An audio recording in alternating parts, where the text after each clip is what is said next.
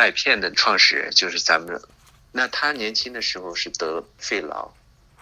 我讲这个故事哈，就是他年轻的时候得了肺痨，他住在格伦威治这边，然后呢，当时他是被康奈尔录取了好像，然后但是他得了肺痨以后，当时的情况下，就肺病的话是没有办法药物可以特效药可以治疗，所以呢，那时候唯一的一个治疗就是比较有效的治疗方法，就是让这个病人，在一个空气非常非常没有污染的地方，然后呢，让他能够慢慢的修复，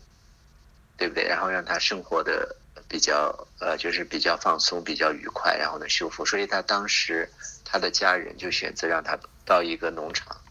去生活。那他在农场以后，因为那地方的污染很少，因为当时美国就是工业污染很厉害嘛。那他到的那个农村呢，就是农场呢，就是没有工业污染。然后他吃的这些食物，就是包括他后来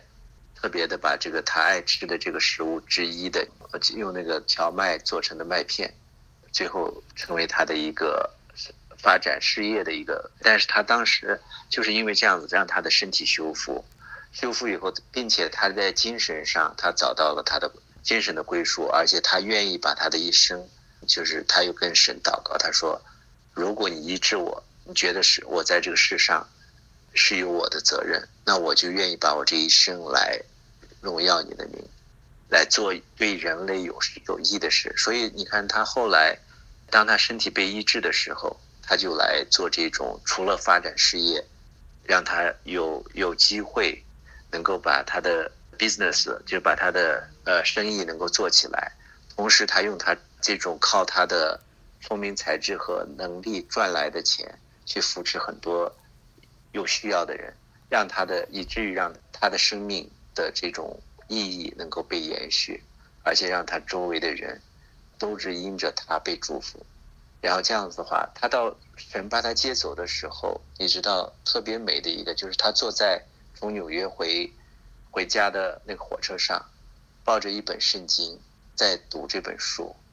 然后就睡着了，就被神接走了。这就叫无疾而终啊！不管他多少岁数是多少，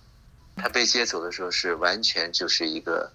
很祥和很愉快。而且你知道他能去上班的话，就一定是不是在生病的状态嘛。